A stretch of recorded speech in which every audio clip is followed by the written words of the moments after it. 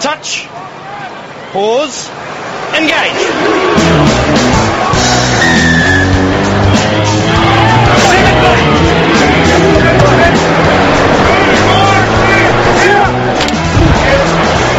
On the ground and play the ball. Sitting back in the spot. Engage.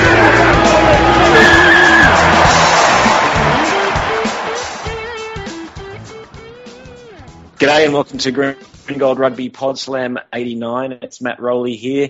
We're sponsored, as always, by Strike.com.au, Australia's biggest supplier of Bluetooth car kits. We've got a great show for you tonight, joined by Mr. Timms and Scott Allen. But on the phone right now, I have Laurie Fisher, all the way from Canberra. G'day, mate. How are you? Good, thanks, gentlemen. How are you? Going very well. Yes. But you must be smiling, mate, after notching up the first win of the season in pretty emphatic style. Yeah, look, it was a great way for us to start, against very tough opposition and certainly the pace setter in Australian rugby for the last few years. Certainly pretty happy to get a result and particularly in front of our own fans where we need to get a bit of a kick along there. So it was a great start for us. Yeah. Well, I mean, it was a ding-dong battle, wasn't it? I mean, I guess you guys kind of knew going into it that it'd be a bit of a slug? Well, it was. I mean, I think the statistics would show that the Reds were probably the hardest side in the tackle contest last year out of all Super Rugby teams. So you've got to match them for numbers and for intensity. And when that happens, then every tackle becomes a contest for possession. And it's a tough day out for both teams. That's the way it turned out.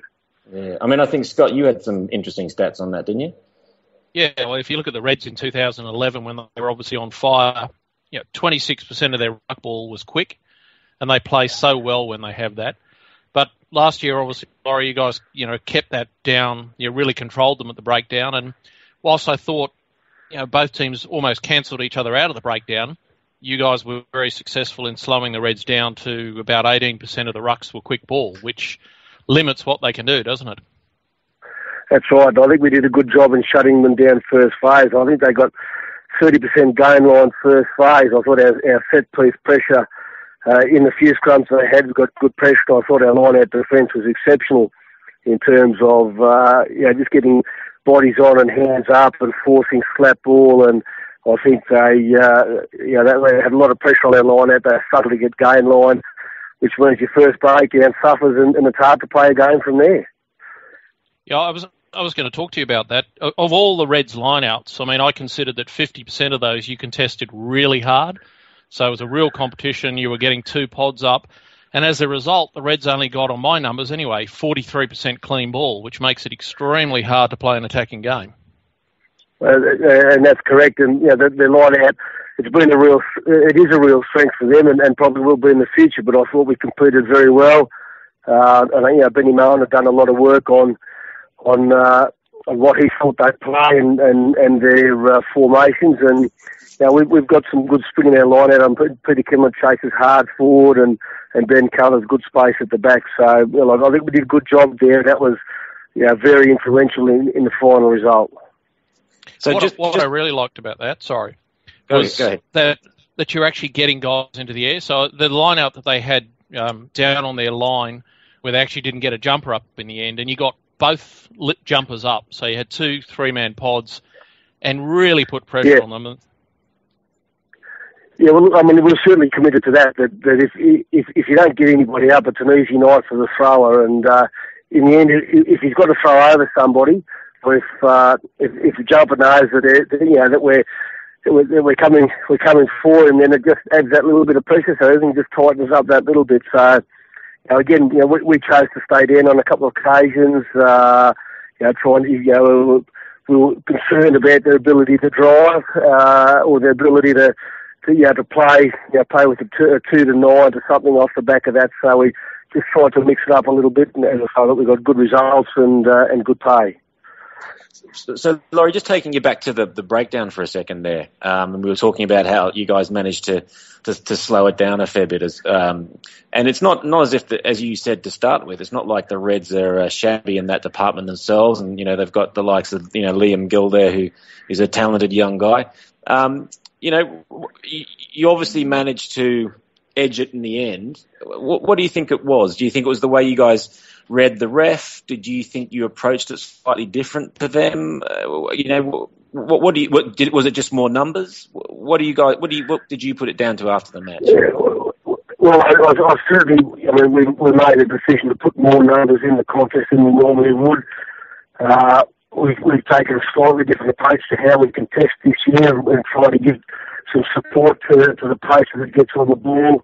Try to be a little bit more robust on the edges. We're looking for little windows of opportunity that might exist under a player's crest, under a player's shoulders. I think in the past we've been happy to get numbers around the corner and present a good defensive line.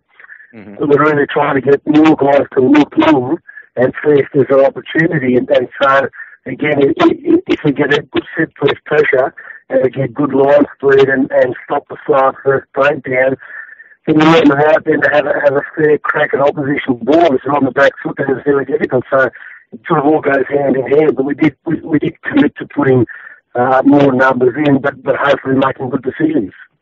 And because what is it that, obviously, I guess everyone then now sits back, and I know we get, Bob Dwyer, often's commenting on the site, and he's a real proponent for, making everything a contest. What is it that you give up, though, in doing that? Did you have to alter other parts of your game because of that, or is it just a bit of a, you have a shot at it and you hope it works, and if it's not working, you change it? But, what's the downside of the approach you took there? Well, the downside is if you make poor decisions, or if you don't at least slow the ball down, then you're potentially short somewhere, not necessarily around the ruck. Well, you might be vulnerable around the ruck, and which could be exposed by a clever halfback with some runners, or you might be leaving some more space on the edge. So it can create opportunities, but generally, if a side knows you're going to go hard at them, and they know that they've got to commit more numbers, so it evens out in the long run. It's like on our side of the fence that we know that not only Gill and Quirk and Schatz, but you got Harris, you got Tapwire, you got all the Reds players are going to present a single or double contest over your ball, so you've got to send ball carrier +3 in. That's your standard against them, so you do it and you adjust other parts of your game around that. And so it doesn't preclude you from doing things. You just need to. It's no good planning to win a breakdown with ball carrier +2 when it's unrealistic. To meet your 3, and then what does that leave you to play off that? Because do you think that did that then limit you guys, especially when you're when you're defending your own ball? Did that maybe limit the attack a little bit? Look, it probably does limit you slightly, but as I say, if you're up at 30%, 2 or 3, I think there's still opportunities. We had opportunities. We had a couple of good opportunities down in the A zone. There was sort of one, I think, middle of the second half. We sort of played after the 5-man line out. We got fast side and came back, and we really had a really good 2-on-1 on the edge. But Christian just flattened up a little bit, couldn't get the ball through his hands, and we coughed up a try there. So there are things that we'll learn out of that game. Just Reds took good line speed out of us. We've had a couple of soft trials. I don't think we've been really tested robustly enough, so that we just struggle with line speed, but we'll adjust to that. And Laurie, just on the ruck, we've seen the game management guidelines that the referees are working towards, and I guess you've obviously seen those as well, but no doubt you spoke to referees before the season started. Did you think that the rucks over the whole weekend, I guess, were refereed in the way you expected in accordance with those game management guidelines? Look, I thought by and large they were. There'd be a couple in our game that we got penalised for that I'd question, and I'm sure there'd be a couple that Ewan would question. Not that I can recall those, but look, it's a tough part of the game. There's 170, in our game, 170 odd, 180 rucks. Fierce contest, but I thought that in terms of what they said they'd do, in terms of tackle and assist release, in terms of tackle rolling away out of the presentation area. I thought he was very consistent in that area. And yeah, look, we knew where we stood. So in terms of, I thought also that if you read the game management guidelines, it was pretty close. Do you see a need for adjustment this week? Obviously, your first game in Super Rugby, there's still some unknowns. Much adjustment required this week with your guys, do you think? No, look, I don't think we'll need to adjust too much. We got penalised for the things you're supposed to get penalised for. Christian got pinned for not rolling away for the first penalty. Pally got penalised as a tackle assist, not releasing. So I look at all the times we got penalised, and I can say, well, I can understand according to the game management laws why we got penalised. I'm not scratching my head.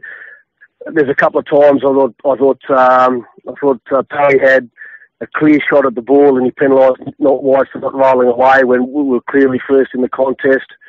But again, those sort of little things will happen. But I don't think we need to make a big adjustment. We were pretty clear on what was required, and I thought we adhered to it pretty well. You're always going to give away a few penalties. That's the nature of contest. Yeah, but I think if the referees keep enforcing those sorts of interpretations, teams will probably get more used to it, and the game should open up a bit more. Do you think? Yeah, look, if they're consistent, I'm sure they will be. Like they certainly the two games were reasonably consistent between Angus and Andrew in their interpretation. You know, what impact will it have on the game? Maybe there'll be a little bit more counter-rucking, but given that you mightn't have the same rights to the ball, you might be prepared to just put some bodies through, see what effect that has. So, there'll be some interesting things that happen over the next few weeks. I mean, a lot of the Kiwi sides are looking, for the hold-up, the choke tackle and see where that gets them. So there'll be some interesting developments, I think, in the first month or so. So, Laurie, one of the things, and I think you might have touched on it earlier, was that you were quite pleased with, and from my eye, it looked like you guys did well, and it was in the scrum and the set piece. I thought you guys actually got pinged once, which I saw a bit of a wry smile on the front row as they came up. But from my eye, it looked like you got a little bit of dominance there, and you were definitely rock solid on your own ball. Were you happy with that? Yeah, look, I thought we scrummed it particularly well, particularly when we had our number one scrum on. We may have got a little bit passive when we changed front rows, but I thought when we had Dan Palmer at tight head and Ben at loose head, I thought we were very good on our ball. When you had pressure on their ball twice, once we got them going backwards, and I think it's the one. Lucas kicked the ball dead in goal, so we just got a little bit of pressure on his delivery, and the other one, we got penalised, and where we're walking around or where we're driving around, that again, that's a matter of interpretation, but I thought we had good pressure on them both times. Mm. Just on the scrum. Yeah. Sorry, Matt, you go on. No, I was going to hand over to you, Matt. Okay. So just on that scrum, Laurie, I mean, the 3 scrums reset in the whole match, one of which, so really only 2 scrums, one had to be reset twice. Yep. What's your view? I've got 2 questions. What's your view on the impact of the 3-stage call rather than the 4? And secondly, your view on the new interpretation where you'll only get 1 short arm for going early, and then every time you go early in the rest of the match, it's a full arm penalty? Yeah, I certainly, the crouch touch set I like. It's as soon as they're balanced, the referee can call them in. So I do like the sequence, and just that short set call. I do think it'll result in less issues this year, and whether you want to be giving, what they'll do is they'll create discipline. I'd hate to think we'd give away 3, 6, 9 points for going early, but if we did, then that's our fault. So it'll ensure discipline from both scrums. So I do think they've got to take a tough stance. I mean, it's the only way to sort it out is it's like infringements in your own D zone. Like if the yellow cards don't come out, then there's unlikely to be the level of compliance that you'd like. So whilst I wouldn't want to be giving away 3, 6, 9 points, if I know but that's what the law and the interpretation is going to be. It's up to you to be disciplined in your own scrum. And if you're disciplined and everybody does that, then scrums will continue to be a valuable part of the game rather than time wasted they've been in the last few years. Did you have a second point to that one, Scott? Was there a second part? No, I think that Laurie answered both in one answer. Oh, okay. So just so everybody's clear, you get now, the first time you go early, it's a short arm, and the second time you go early and any subsequent time, no matter when it is in the game, where it is, it's a penalty. So you only get one crack now at going early, and as Laurie says, that really instills, it's a different way to look at the scrum. You've got to be very disciplined to make sure you're early. And the other thing I noticed some comment from various people is that they're saying, it's taking too long for the set. But having talked to referees, Laurie, what they're telling me, and I'm sure they've told you in more detail than me, that they're saying crouch touch will be, pretty much a sort of a cadence. But after that, they will not call set until the scrums are perfectly stable, no matter how long it takes. And I agree with that. Again, you need to be balanced. You need to be supporting your own body weight, all those things. So again, that's what they say they do. That's what they've done in the first week of Super Rugby. That's what they continue to do. Then it's up to teams to offer compliance for that. So you don't need to be on your toes. You don't need to be. You don't need locks holding front rowers back. Support your own body weight. Get balanced and back yourself to be able to scrummage properly. And again, I think sides will adapt to that very, very quickly. I like it. It's a good point to raise, actually, Scott, because I must admit I hadn't picked that up to that level of detail. But one thing I've got to ask, Laurie, I know you've been working on some different skills on the off-season here. What sort of a grubber kicking program have you been holding for your locks? Because... yeah, and he must have missed that session, did he? I think Fardy had a go as well, didn't he? I thought it was kind of. Oh yeah, well, yeah. Look. What we've done this year is given them a little bit of a license to express themselves, but they have to accept the consequences of their actions. I know Kimo. He had a little left footer on Saturday. It was unsuccessful. He had one in the trial the week before, so. I think he did get a little bit of a message about either improving his technique or shelving it for a little while.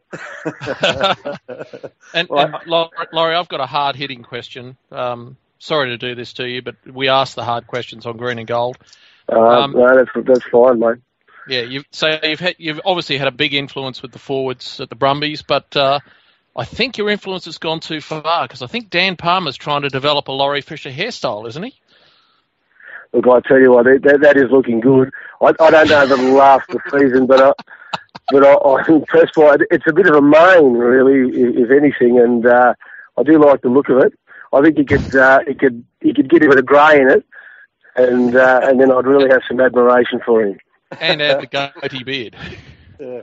He's looking like Charlemagne on his way over to France, mate.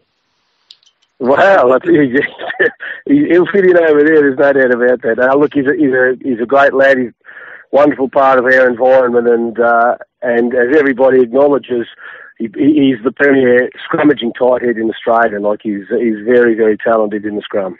So that's got to be. We talked about this last week actually on the podcast, and we hope to maybe talk to the man direct about it, but.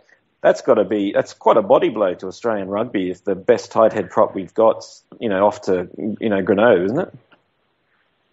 Yeah, well, it's both him and Celeste heading AOC, so it certainly creates opportunities for other guys. But yeah, look, I don't think it's great news for Australia to be losing, two good tight head props. I don't know what more can be done, with salary cap and top ups to keep them, but it certainly is a concern. Yes. So it's a done deal. Like it's not up in the air yet. What's that? It's a done deal. He is going. Oh, that's my understanding. Yeah. Yep. Yeah, I think he signed. Yeah. Okay. Well, that's a pity, but yeah, I'll hopefully have a chat with him about that. Do you think, was there an element of him thinking he would develop that art more, or that it'd be more I don't know, somehow more appreciated, or was he just looking to travel the world a bit? Do you know any of the other things that kind of influenced him? Oh no, look, you'd probably have to catch up with Dan on that. Look, but certainly it's probably an art that's more appreciated in the Northern Hemisphere. That the scrummaging is a important and revered part of the game. A lot of sides will, you look at a side like Leicester who they've got strength across the park, but they win a lot of games on the strength of 3-6-9 from scrum penalties. Some penalty tries. It's a enormous part of the game in the Northern Hemisphere, so he'll enjoy that. Yeah. Alrighty. Scott, did you have anything else to kind of finish up with? Yeah, just on defence, Laurie. Obviously you would have been pleased with the fact you put pressure on the Reds, and I've got a video that I'll put up on Wednesday just showing some of the great work you guys did. You missed a few tackles, which a few more than I think you probably would have wanted to, but then you scrambled really well. In terms of your defence, what's Brian Smith brought to the table that's different? An attitude as much as anything that defence is more than just chopping. It's whilst we maintain a low tackle focus, but really is about wanting to get some domination in your work, and that might be just in your line speed, and you'll notice that we probably had more line speed across the park than we would have had last year. I think he's really instilled an attitude of wanting to go and get the opposition rather than wait for them to come to you.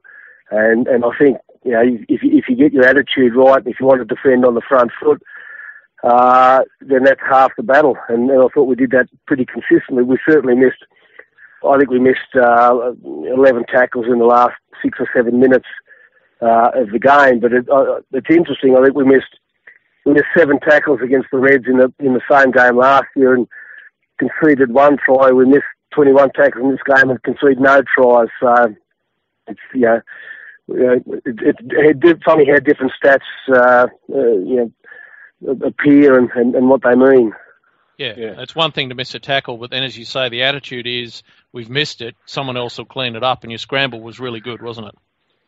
Yeah, well, we missed Cooper 4 guys missed him on a sixpence, and the same as Chris Fauci when he came on. I think 3 guys missed him in the space of 5 metres, but he got cleaned up. Like, it didn't involve. So there's 7 missed tackles on 2 players in about 10 seconds worth of rugby. But I don't think it should detract from our basic defensive system, which was a real step forward from what it was last year. Oh, absolutely. I think any team in Super Rugby that can shut or hold the Reds to 0 tries is going to be happy. Yeah, no, we're certainly happy with it, and as we said at the very start, that it started with set-piece pressure, and then it transfers into line speed and not allowing them gain line quick release first phase.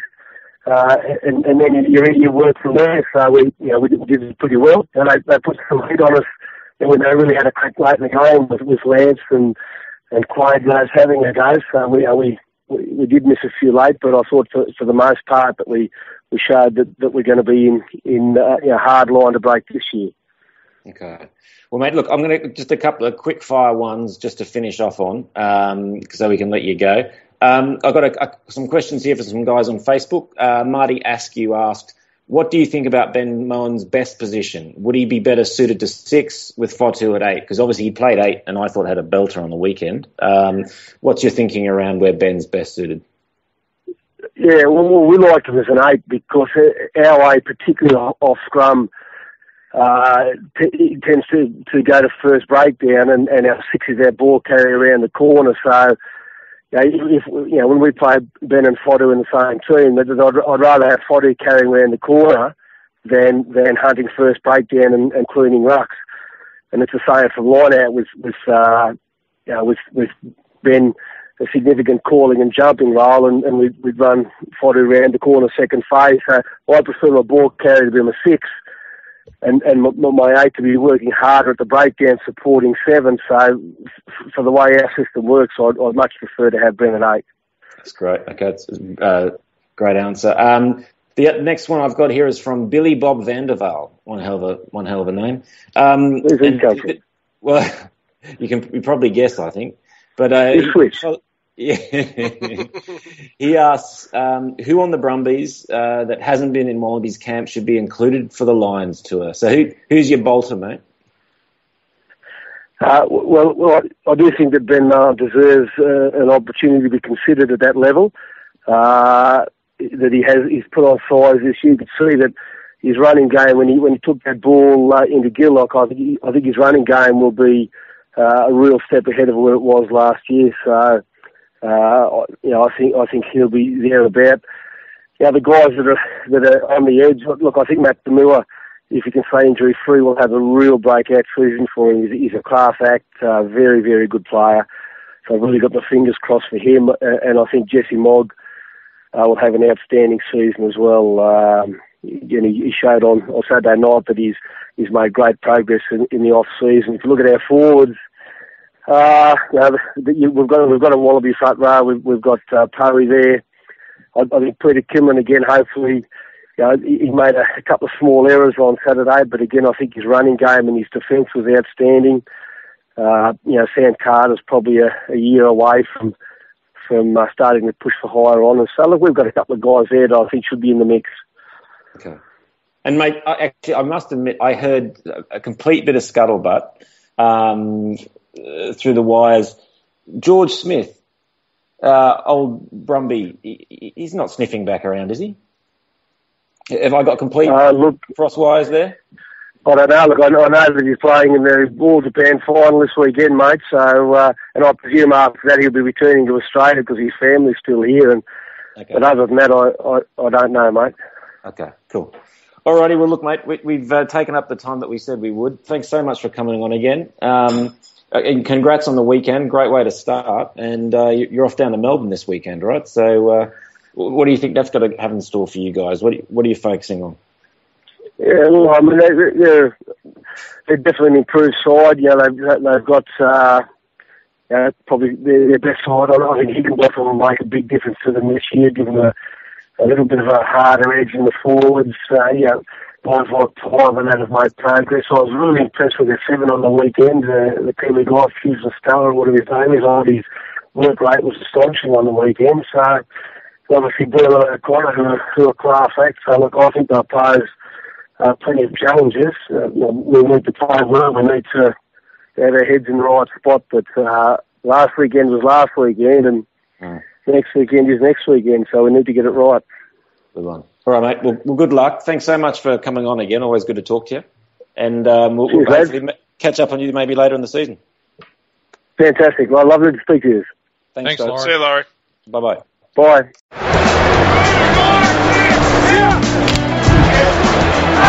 Right there.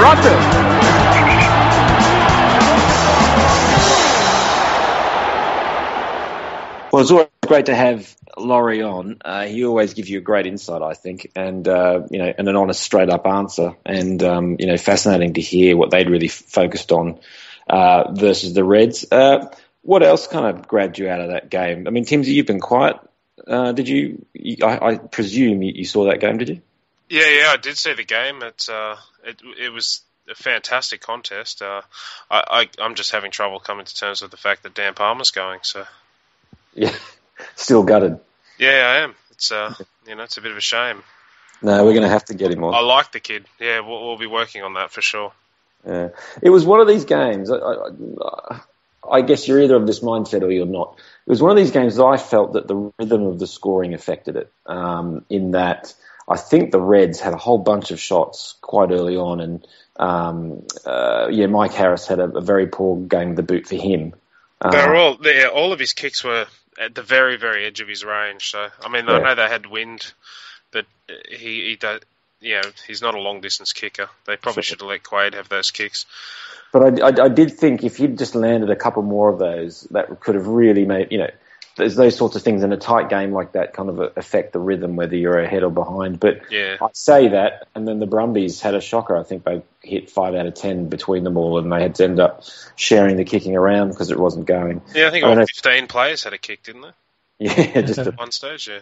Yeah, well, I mean, I read an interesting thing which I was going to put to Laurie, but apparently it was because the kicking, Jake White was saying that they don't usually have the kicking coach in the box, but he came along to the game and even talked to the players before it. And I think Jake White was in the paper saying, he's going to review whether that's a good idea or not, because he thought maybe that put them off. I don't know, Scott, what do you reckon? Are you a believer that the pattern of scoring can change a game, affects a game like that, or you think it all comes out in the wash? Well, I definitely think the pattern can affect it. If you look at the first 3 penalties the Reds had, which were very quick, I think it was in the first 6 minutes they had 3 penalties. The first one was well within range. No doubt you take that kick. Okay, yep. The next 2 were on the edge of the range, and they were wide too. So they were always, maybe 50-50 kicks. I think there, and that's the game for me, is that I expected the Reds to come out. They knew what the Brumbies were going to give. They were going to be very defensive. The breakdown was going to be a fierce contest. All those things held true. I reckon if the Reds, on either of those 2 penalties, the second and third penalties, had signalled their intent and had gone on the attack and had driven the ball into the corner and had a crack, if they pull off a try there, I think that changes the rhythm of the game, as you say. Even if they kick both the penalties and it's 9-0 after 6 minutes, that certainly would change the rhythm of the game. But it would have changed it more, I reckon, if they'd signalled their intent to attack. The Reds, to me, played a far more conservative game than I expected them to. Yeah. And to a certain extent, I think they played into the Brumbies' hands. Yeah.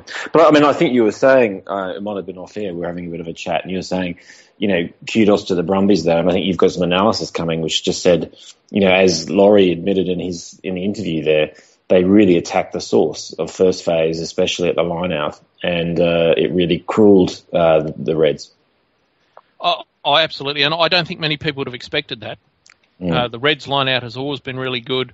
They had Simmons, who's a good operator, and Adamolis Harrison, who's a very good operator. Their trial form, both of them were going well in the line-out.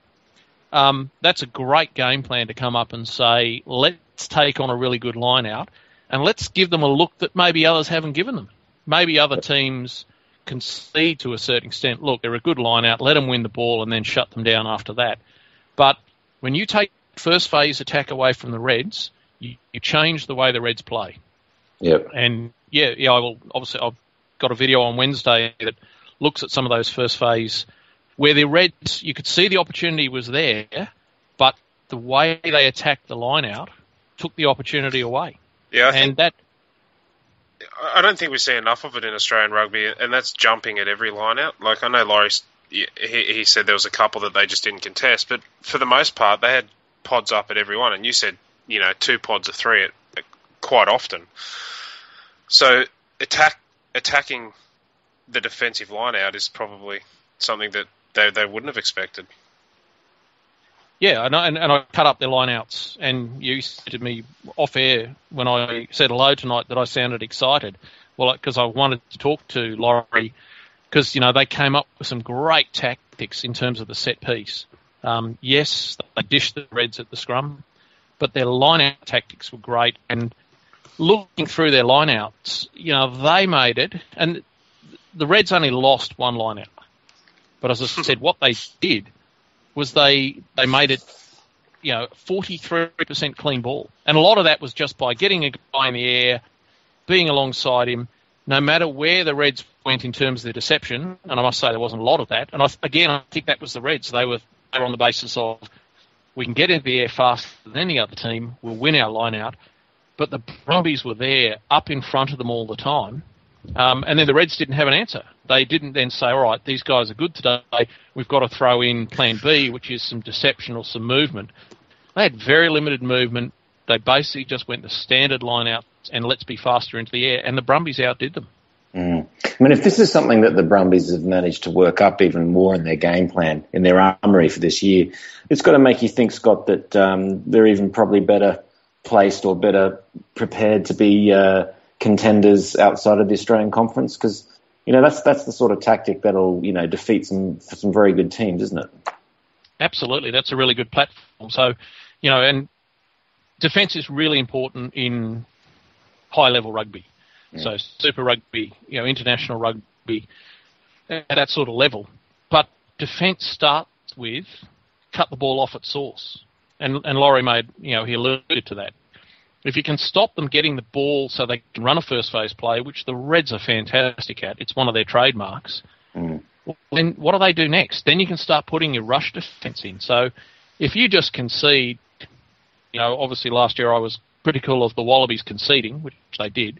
They didn't compete like the Brumbies do. Well, then you give teams a crack. And the thing is, if you get your first phase play, even if it's not a spectacular move that gets a line break, but you get over the gain line, that sets up your attack for every phase that follows. But if you're stopped before the gain line, or worse still, you're going backwards, as the Reds did a number of times on first phase, then the other team has the advantage. And that's what the Brumbies did to them.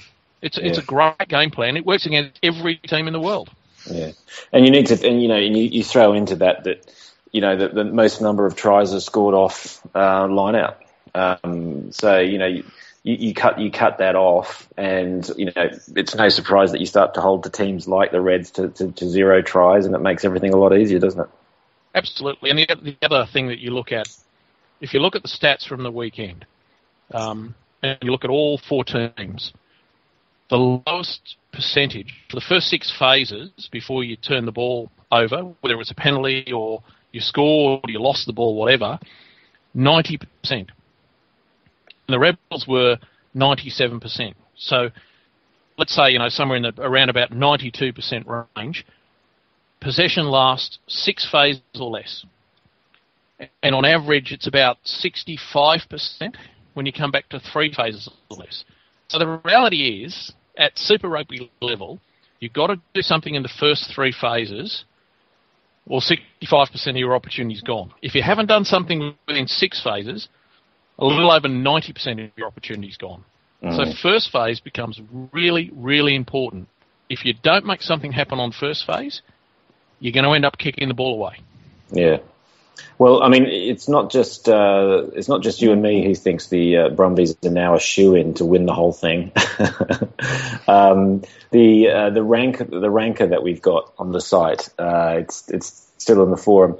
Post that game, it was fascinating to see it kind of shoot around in different directions during the week. I think the Reds were ahead of the Brumbies prior to the weekend, but now the Brumbies are first in the whole Super Comp, ahead of the Chiefs, according to our ranker. And then there's the Sharks, the Crusaders, the Highlanders and the Stormers. And then the Reds have dropped to 7th based on that one game. So not to say that our readers are fickle, or that one game makes a difference. Maybe they've just seen something in the Brumbies there that they like. A week's a long time in rugby. It'll switch again. Yeah, unfortunately, I was one of the ones who predicted that the Brumbies would beat the Reds. Doesn't please me to have been right, but yeah. Well, to a certain extent, I could see it coming. We'll wait to see, and we'll talk about later on in the show whether you reckon your part 2 of your prediction is still on the cards as well. What about other players? Who stood out to people? Timsy, anyone jump out of that game to you? Well, I've already spoken of the tight head there, so I won't speak about that. But I thought Nick White made a really good comeback from injury. I thought he might have been a little bit more hesitant than he was, but doesn't seem to have lost much. No, I thought he bossed the play a lot, and I thought, again, having his kicking game back, and Jesse Mogg doesn't have a bad boot on him either, does he? But it makes such a difference when you get a decent kick away. The big clash that everyone was talking about and was waiting to see, and I guess the biggest one will be when Pocock probably takes on the Tars with Hooper. But what did you make of the Gill-Pocock clash there, Scott? Well, I thought at the breakdown they were level. Mm-hmm. They both got some crucial turnovers. I thought in terms of attack, Gill was probably a little better. Overall, I would say absolutely level. I don't think Gill was outshadowed by Pocock at all. Gill, as you would have seen, has really grown in size. in the off season, whether it's just natural growth or, in terms of age, or whether he's done a lot of work in the gym. He's almost looking like a 6 at the moment. He's sort of verging on that 7 or 6. But I thought they were both great. The breakdown contest was fantastic. Yes, there were guys lying all over the place, but that was because both teams were throwing bodies in there. Really good to watch. No, but I'll tell you what, from the Brumbies, I thought Ben Moen was fantastic. Wasn't he good? That he was going to be my standout. And the standout, I just thought where I saw him do it time and time again was just when you thought a ruck was stabilised, and the Reds were just about to, clear, he would just go through and bulldoze it, through the gate, go in, smash somebody, and it was, and not necessarily a turnover, but he would turn what was kind of middle speed ball into slow ball. And he just did that time and time again. It was really effective. I mean, what did you see in his game? Well, you're right. I saw a different element to him this year, and maybe I didn't watch as much as I should have last year of him. The breakdown work he did and the hard work he did, the physical work. He seemed to be a lot more physical player this year. He's obviously skillful. Tactically, he's very good. Obviously a good leader. They're all givens from last year. But I think he's added this year that physicality, particularly around the breakdown. As you say, he was the leader. His line-out work's always been good, and again, it was excellent. And they used him as a bit of a linchpin in the line-out. All the things that you say, tick, tick, tick, that's what you want in an international player. We'll see. But I'll tell you, you've already talked about Nick White and his kicking game. I thought he was good around the park. His kicking game's great. Mogg, he's really looking good. But also for the Brumbies, I thought Stephen Moore was outstanding. Yeah. Pocock, he was good, but not.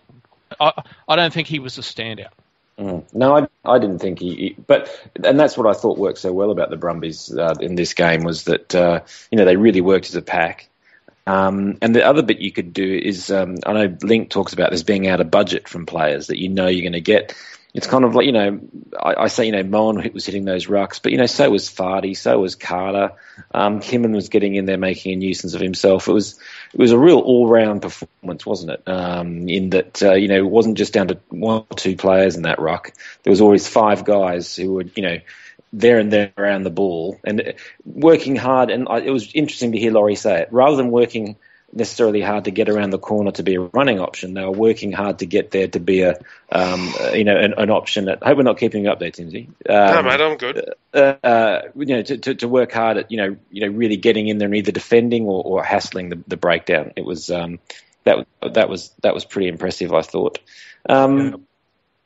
So that's the Brumbies versus the Reds. What about the Reds players? What do you think of them? Yeah, who kind of who stood out? Timsy, anyone to you? Yeah, there was some good stuff. I liked what Gill did. I thought Quirk had a pretty good game. I know I have questions about his quality, but he showed that he's a hard worker and he did a lot there. So very impressed with that. I also think it probably took a little bit longer than it should have, but Quaid started to come to life at the end and showed that he still had something behind basically a beaten pack. There's probably more that I'm overlooking. Yeah, Taps is always good though.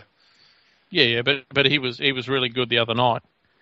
I'll tell you the other guy that impressed me was Hampton when he came on for Fainga. I think he's got to start. We've talked about this offline before, Scott. I think he's got to start. Yeah, for sure.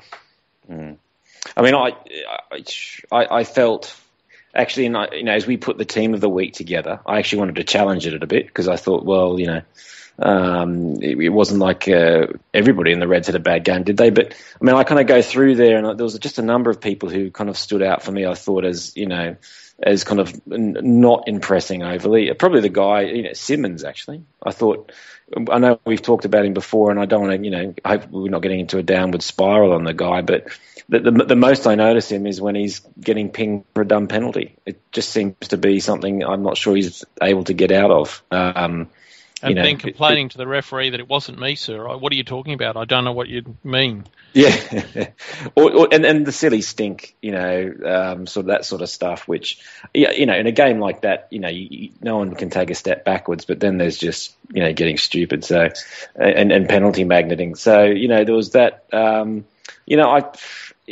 don't know. I found it hard to be wowed by many of the Reds' performances, which is probably a bit harsh because they weren't necessarily a million miles away. But I thought it was one of those games where they just got caught by the Brumbies and just it was an arm wrestle that they came out on the wrong side of. And another one I was impressed with was John O'Lance when he came on. I thought he made a bit of a difference. Absolutely. That probably coincided a bit with Quaid picking up as well. So I think that he's selling him a bit short, not mentioning him. But I was surprised the Reds went with Tour at 13 when I would have thought the better combination was Lance at 12 and push Tapuai out to 13.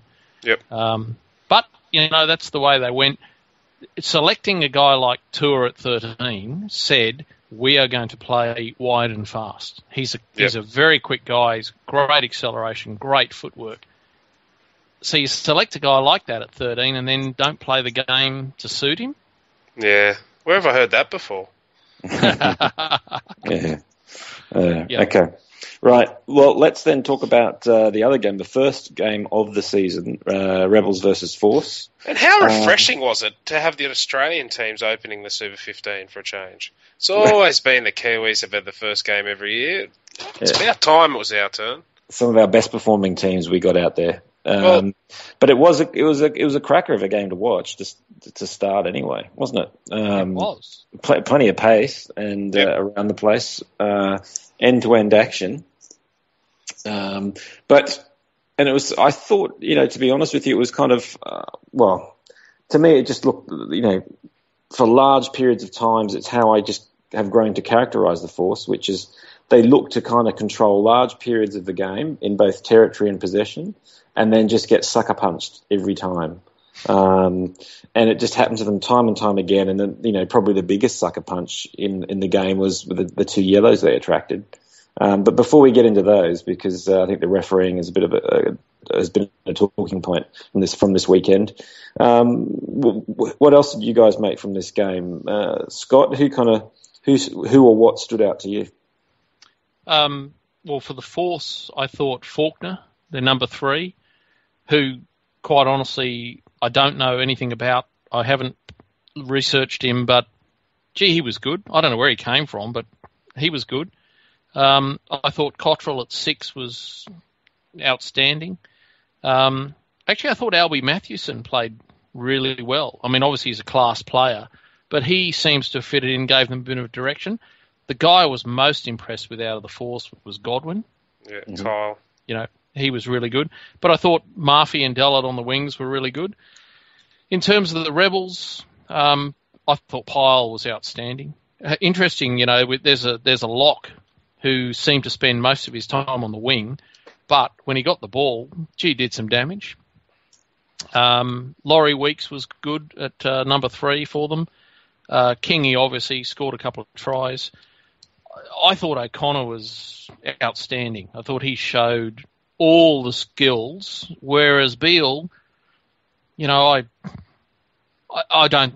He missed 7 tackles, which is not good, but I don't know. Was he asleep? Is he going to take some time to get into it? I would have thought that an international level player of his skill, and I rate him as a very good player, I expected him to dominate, and he was quiet. Yeah. It's a pretty fair summation. Well, I'll tell you what and it was probably why I felt quite sorry for them as well. I mean, you're used to the Force toiling away in the forward pack. And probably they just missed a bit of that punch, that they lost from Sharpie and Pocock. But I was actually, I was quite impressed by the shape of their backline, I thought, this year. They had a couple of nicely worked little moves, which just just nice from Faze, just using numbers and just straightening and fixing men. Especially the one, I think it might have been for Murphy's try that I think we've put on the YouTube's best tries, where Murphy scores in the corner. And I must say, geez, I remember when he was playing for the Tars and he was this skinny but fast kid, and now he's definitely got some size on him, but still seems to have a bit of pace. But I thought and I understand, and I put a tweet out saying, what's happened to the Force backline? Who's coaching it? And I understand it's Steve Meehan who's running them. And I just felt that they looked like they had a lot more idea of what they're about and what their shape was. I don't know. Did you pick up on that, Scott? Yeah, he comes with a pedigree, Steve Meehan, of playing real attacking rugby. I was impressed. I thought C.S. Everson, when he came on in the last 10 minutes, not a big name signing, but a signing, an international signing. I didn't think he was very impressive. I thought when you consider Cummins wasn't in there, and realistically for me, looking at that team, I don't think Cummins is a 13, but the only guy that I would look at there and say Cummins would take his spot would be Stanley at 13. So I wouldn't be surprised if he slots in there, because I certainly thought Murphy and Dellett on the wings both looked really good. Yeah. No, Dellett looked, and again, he's a much bigger guy. Isn't he? I hadn't noticed how big he was before, or maybe he is bigger than he used to be. No, he's definitely much big. Oh, well, much bigger, because he had a stint up north, didn't he, up in the UK? Yeah, I think that's where he's come back from. And I didn't even have him down as a big fella, but anyway, he looks to me like he's put some bulk on. So in talking about the flow of that game, again, I thought that, and we had it down as the turning point, was the 2 yellow cards. It was one for Mathewson and one for Alcock, I think it was, wasn't it? The flanker for the Force, which meant that they, around about the 60-minute mark, I think it was, just when they were still within a try of the Force, they were down to 13 men, and then I think the Force got a try on or so, and it kind of blew it out, so that they were always chasing the game. They managed to get themselves back to 4 points, I think, just within a few minutes to go. But appropriately earned the first Force of the season. May the Force be with them. So what about those? It's been pretty controversial. I know Twitter went ape as it happened. How did you guys feel about it? Were they legit? Well, I must say I thought the turning point came before the yellow cards. The Rebels sort of kicked into gear, and I thought they were going away from the Force. But I thought Alcock's was, that's what happens. There's repeated infringements. It's not just him. It's a team thing. Yeah. I thought the Mathewson one, I don't think that deserved a yellow card, to be perfectly honest. No. What did it? So. What do you do? You've already given a penalty. Do you just give a caution? Probably. Did it affect the game at all? No. They'd already pointed to the posts. They were already going for a shot at goal. You'll see that on Thursday we've got a YouTube's episode, that looks at the shockers of the week, and we've thrown that yellow card in as one of them. Whether it's a shocker or not, it's controversial. No, I don't see how that's a yellow card. Yeah. And that had a major impact on the game. The next try that the Rebels score is because, they're obviously covering one short in the forwards, but they've also got to take their winger out of the back line, and guess where they score? Yeah. So, no, I think that was a little an over top. The other thing is that people criticise the referee for the first 2 yellow cards. Right or wrong, he acted on an assistant referee's report. True, yeah. He's not going to stand there and say, well, I didn't see it, I'm going to therefore overrule you. He's going to take... And can you imagine if he did and he was wrong? Yeah. I've seen some people say there was an assistant's report for the Mathewson one. Having watched that video over and over again, there wasn't. The referee made that call on his own, so that's on his head. And it was wrong. right or wrong? Well, I think he got it wrong. Mm. Yeah, it was a toughie. And I mean, I think we touched on it. We might as well stay on the refereeing for now. I think we talked about the other howling has been around, especially I think the refereeing and the Reds Brumbies game. But as we were talking with Laurie there, in my mind, and I think you can give us a bit more detail on this, Scott. But the referees and everyone had instruction about exactly how they were going to ref this first weekend. And it was to make sure that we get some attacking rugby going. So that's why we were seeing the penalties, and teams just need to adjust. What you were mentioning, Scott, about the instruction that came through. What is it that it says? Well, some game management guidelines that are issued. They're issued every year, and they specify the areas that the referees are going to focus on, and in particular, they are focusing on if you're the tackler and you go to ground, then if you're anywhere, the tackler or the assist tackler, you must give clear release. It's no good just having your hands sort of an inch or two away. So this is where people talk about chicken wing. If you don't give that, you're going to get penalised. If you fall as the tackler on the wrong side of the ball, whether you get knocked over or whether it's intentional or not, it doesn't matter. If you're on the wrong side of the ball and you don't exit immediately, even if there's a guy on top of you, so it's no excuse to say, I tried but I couldn't. If you're in front of the ball, behind the ball or on the wrong side of the ball, you will be penalised. And that's all aimed to give the attacking team as fast a ball as possible. The other thing is if you're not supporting your weight, so there are a number of occasions where I think David Pocock didn't get penalised. David Pocock stole the ball in the Brumbies Reds game, but Nick White had gone off his feet and he'd fallen on the wrong side of the ball. Pocock was on his feet, no doubt about it. If it wasn't for Nick White, he would have got the ball. So they haven't changed the laws about stealing the ball. It's just that Nick White was off his feet and he got knocked over. That's fine. They're not saying that. Sorry, what they're saying is we're not going to work out or try to work out intentional or not intentional or did you get knocked over. If you're there, you're there. Bad luck, gone. It's a penalty.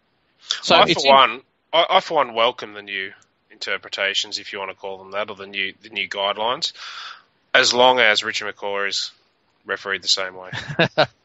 Well, these are Super Rugby guidelines. Yeah, SANZAAR. SANZAAR. And they're in writing. And if you compare what's in writing, and I've been to sessions with Super Rugby referees in the pre-season, where they have told the players that, and basically the referees are really good. They come along to sessions, it's a pre-season session, and they will referee what's going on in training as though it was a game. And then they'll pull them up and they bring the players in and they say, our instructions are this, this, and this. You've been penalised because of this. And they explain it really clearly. There is no, and I'm sure the Super Rugby teams have all had that. There is no way you can not understand. I went into the weekend with a very clear understanding of what was going to happen at the breakdown. I read the guidelines and the way they were refereed in both games, and Laurie agreed with this, it's as they've been told. Now, I also know that as a coach, you're going to say to your players, push it a little bit and find out if they're going to apply what they said. You then probably would say, okay, we've tested it back off a little bit. And I know that there were some comments at the end of games where the players said in the second half we decided not to contest as hard as we were. I didn't see, there were mistakes made, don't get me wrong. And referees will always make mistakes, both sides. But there was nothing in the games, both of them, where I would say, well, that's not in accordance with the game management guidelines. Yeah. And if teams get used to it, and it will take some time, I understand that. It is a slight change. It's not a major change, but it's a slight change. If they get used to it and they start getting out of there really quickly, we will have a faster game, and I think that's good for everybody. Mm-hmm. Yeah, that's where we want to get to. Okay, so I think that pretty much wraps up, the first two games. It's amazing. What are we going to do when we have, the full round? It's going to blow our minds again. All these different games of rugby. Before we get into next week, just quickly, I just wanted to mention. I don't know if you guys mentioned or noticed that the Lions tickets went underway today. Got the remainder of the allocation. That if you weren't a friend of the ARU or whatever it was called. This was the chance. I understand that they all went within 15 minutes of going on sale. So, the reason why I mention this and it kind of makes me have a wry smile is I know everyone's worried. Well, we had to re-sign John O'Neill for a few extra years, and the massive advertising campaign that's been going on to make sure we sell these tickets. They went in the first 15 minutes, so. Something tells me that we probably didn't need to worry quite so much, but it does mean, obviously, and I think this is also all the pre-games, all the dirt tracker games as well are gone as well. So if you were hanging out to wondering whether you're going to get a ticket or not, I think they're gone. So it's going to be another, hopefully not just a sea of red, but it's going to be very popular. He who hesitates loses. Indeed. So anyway, I've got myself a few tickets, and including a little family 4 to go see the Tars take on and topple the Lions, which I look forward to. If you guys got organised, hopefully. Yeah, I think I'll be all right. You sound confident, mate. Yeah, no worries, mate. No worries. I'm hoping my media pass comes through. That's what you're banking on. If it doesn't, I'll be on TV. At the pub, mate. Yes. All right. Sometimes that's the best view. Right. So let's run through then these games next weekend. On Friday, I think we've got the Rebels and the Brumbies. So the Brumbies going down there. How do you guys see this unfolding, and what should we be looking out for? Timsy, what's your gut on this? I don't know. You know what? I hated the first games. Yeah. I know we've had a couple, but I'm really bad at tipping the first few. Yeah, you need the kind of the vibe to build up, right? Yeah, I do. I'm not going to make a call. There you go. I've been concentrating purely on Saturday night. I don't think this one would be hard to call. I mean, I'm going to say I think the Brumbies should be able to put more than enough pressure on this. Do you see it different, Scott? No, I think the Brumbies will be very confident. Don't get me wrong. I thought the Rebels played really well. I thought they were a major improvement from last year in round 1, but they were up against the Force. Yeah, I think the Brumbies will get this, and I'm not going to give a points margin. Bonus point? No. Oh yeah, I think they'll get a bonus point. They'll get a bonus point. Yep. So time for the first Rebels collapse of the season by the sounds of things. What I am looking forward to, though, is I'd like to see, and I think the Brumbies will have a lot more space and time, will be able to, get quicker ball, and it'll be fascinating to see what, Tamua and Leila Fano can do there, and what they can unleash with that back line, the likes of Spate as well. So I think that's going to be... No, Spate's out. Is he out? Is he? Yep, he's out for, they think, 2 weeks. So Tamani will come in, and that's not a bad replacement. No, I don't mind him coming back either. No, absolutely. Tamani, Mogg. I mean, I thought Rathbone, that was great. It was all fantastic to see him back. Didn't do a lot. I thought last week Spate and Mogg were great, and I think this week Tamani and Mogg will also be devastating against the Rebels. Yeah, I like Joey. Okay. So, yeah, I think that one is probably a pretty safe bet. Okay, then, Scott, Red versus the Tars. Your prediction was Reds would go down to the Brumbies. That has happened. Your other half of the prediction was the Reds will come back and upset the Tars. News today that Jimmy Horwell will not be back for this game. does that throw your prediction out by any means? Geez, you ask hard questions. I think it certainly throws it out by a certain measure. I think a major measure. He is the leader. James Slipper, good player, great guy. I don't know that he's the captain. I see Anthony Fainga's coming back. And I was going to ask about that. I haven't seen if he's back yet. Yeah, well, Link has said that he's fit and has hinted that he could take the captaincy. I think that'd be a good move. I think Slipper can concentrate on what he's got to do in his role. If they haven't got Horwell, which they haven't, they've said that he's not in. What they haven't announced yet is Samo fit or not. And I think that's crucial. I don't think they can afford to go in with a forward pack that doesn't have either Horwell or Samo. They need some big bodies. The forwards, they just didn't give the go forward I think they needed last week. I thought the back row, Quirk, Gill were really good. I thought Schatz was disappointing. I think if they go in with those three younger guys again, then the Tars will get up. If Samo's back and can give some go forward, and Fainga's back, which will provide some leadership, and the third caveat I put on, if they play some attack... So many conditions. Just say who's going to win. If they play their natural game, which is attacking rugby, that's what the Reds are about. They've got the players to do it. They were too conservative in my mind last week. If they do though, if you've got Samo, Fainga, and they play attacking rugby, the Reds can still make my prediction of coming back. Any one of those three is missing? No, the Tars are going to get up.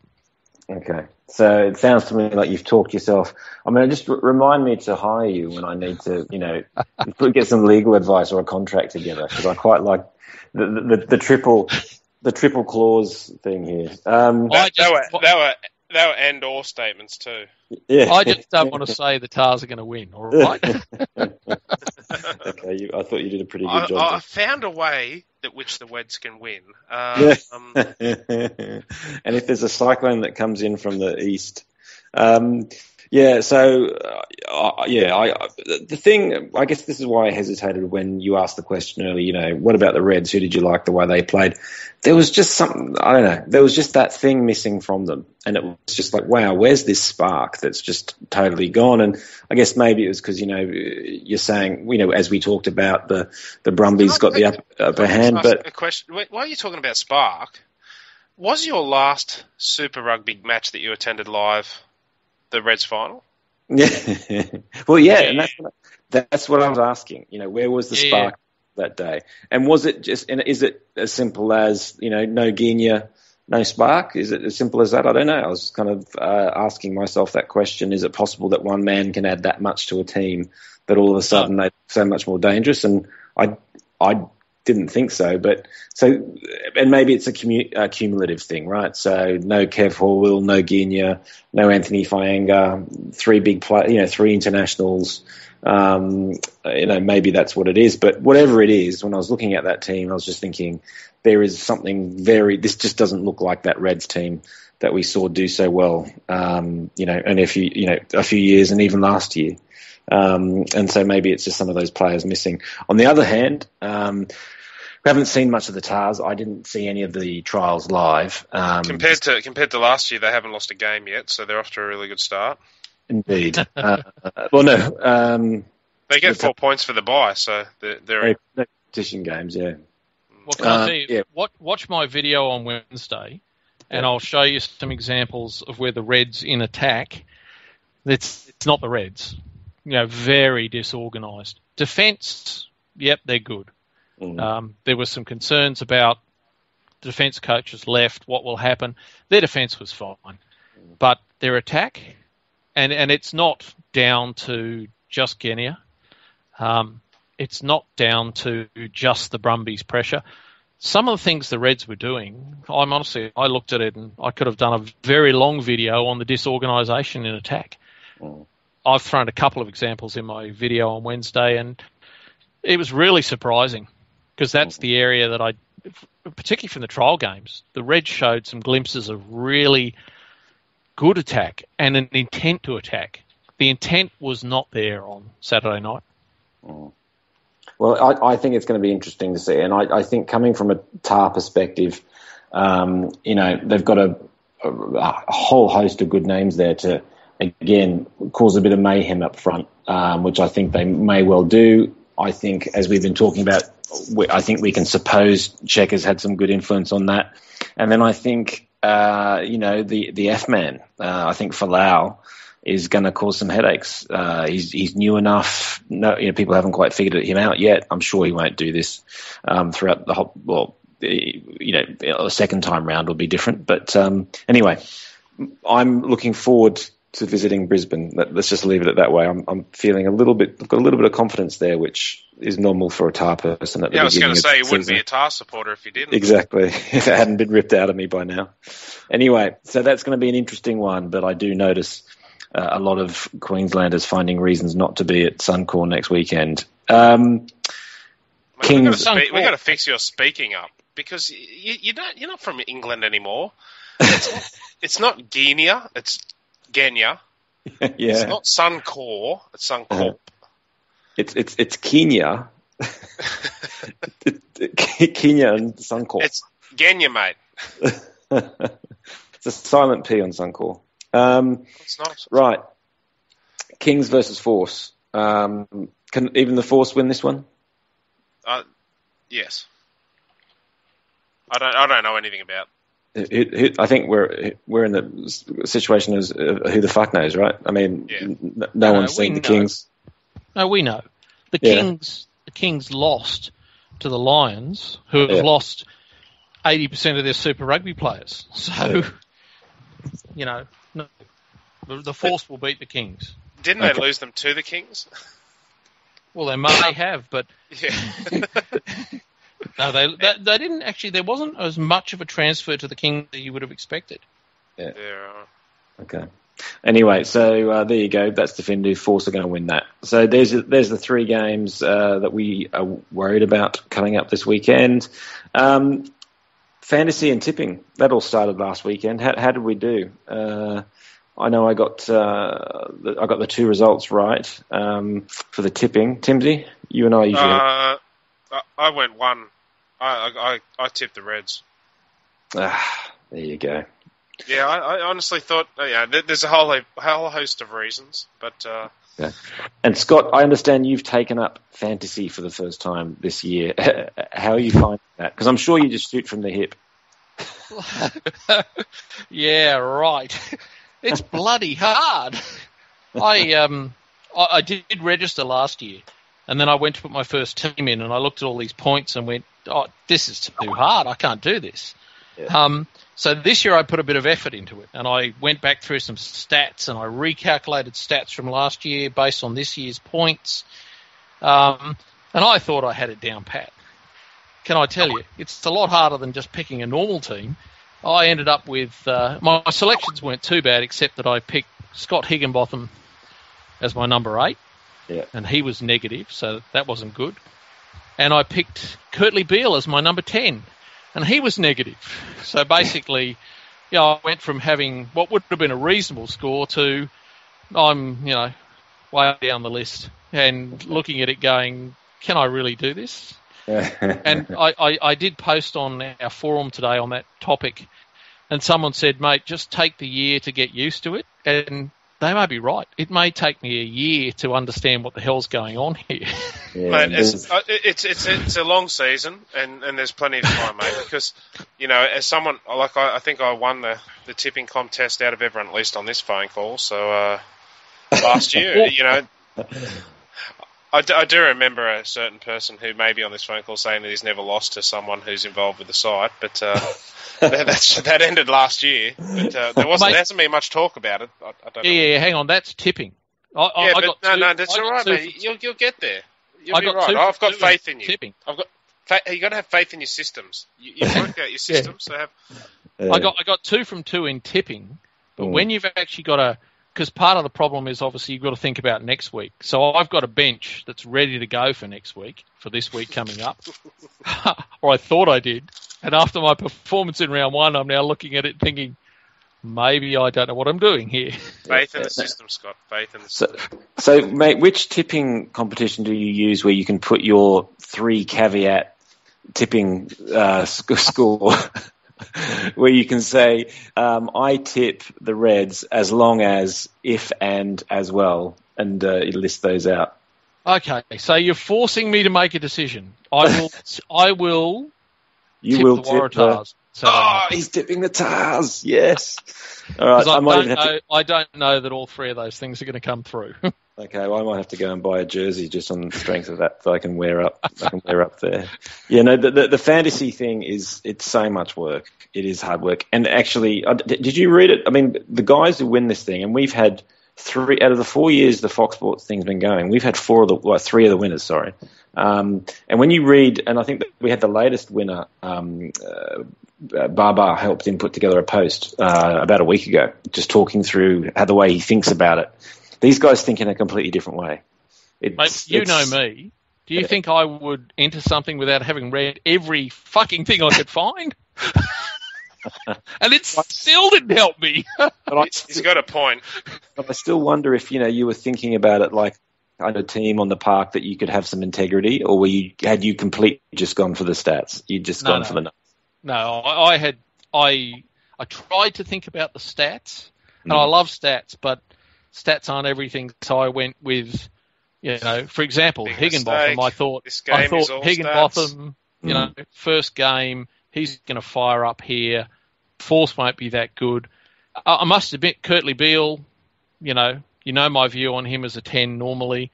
I didn't think he had a bad game as a 10, but I was expecting him to come out and do some things to the Force, where they couldn't keep up with him. And he was so quiet. And those 2 guys... Turns out he couldn't keep up with himself. Those 2 guys cost me. If it wasn't for those 2, I would have been all right. Anyway, mate, we'll follow with interest how you do this year. Oh, God. Now that we all know about that. Anyway, look, I think that's all we've got to talk about this week. That's been a good one. Great to talk to Laurie Fisher. And hopefully everybody who's listening, thanks for joining. Hopefully you've noticed we're trying a few different things on the site with the super coverage, and any suggestions always welcome. Just let us know if you've got any ideas. But we're basically trying not to just repeat what you can get either in a newspaper or on some other sites, but do something a little bit unique to Green and Gold. So, trying a few new things and always open to suggestions. But otherwise, guys, thanks for joining this week. It's a pleasure. Thank you. It's been great. I look forward to being in sunny Queensland this weekend. It's not very sunny at the moment, but sure thing. You're obviously near the sea there, I hear, Timsy. Yes. No, that's the rain on the roof outside. Is that the rain? Yeah. It's going to rain all week, man. Oh, God. It's going to be a wet game on Saturday. Expecting a wet track. That's going to be Tars. Lovely. Anyway, boys, I'll see you this weekend. Might even have to do some live recording straight after the game. How's that? It's always worked in the past. Always works well in the pub when you're drunk, recording a podcast. All right, guys, good to see you. And thanks, everybody, for letting us come in your ears. And we'll see you next Tuesday. Thanks, everyone. Cheerio. No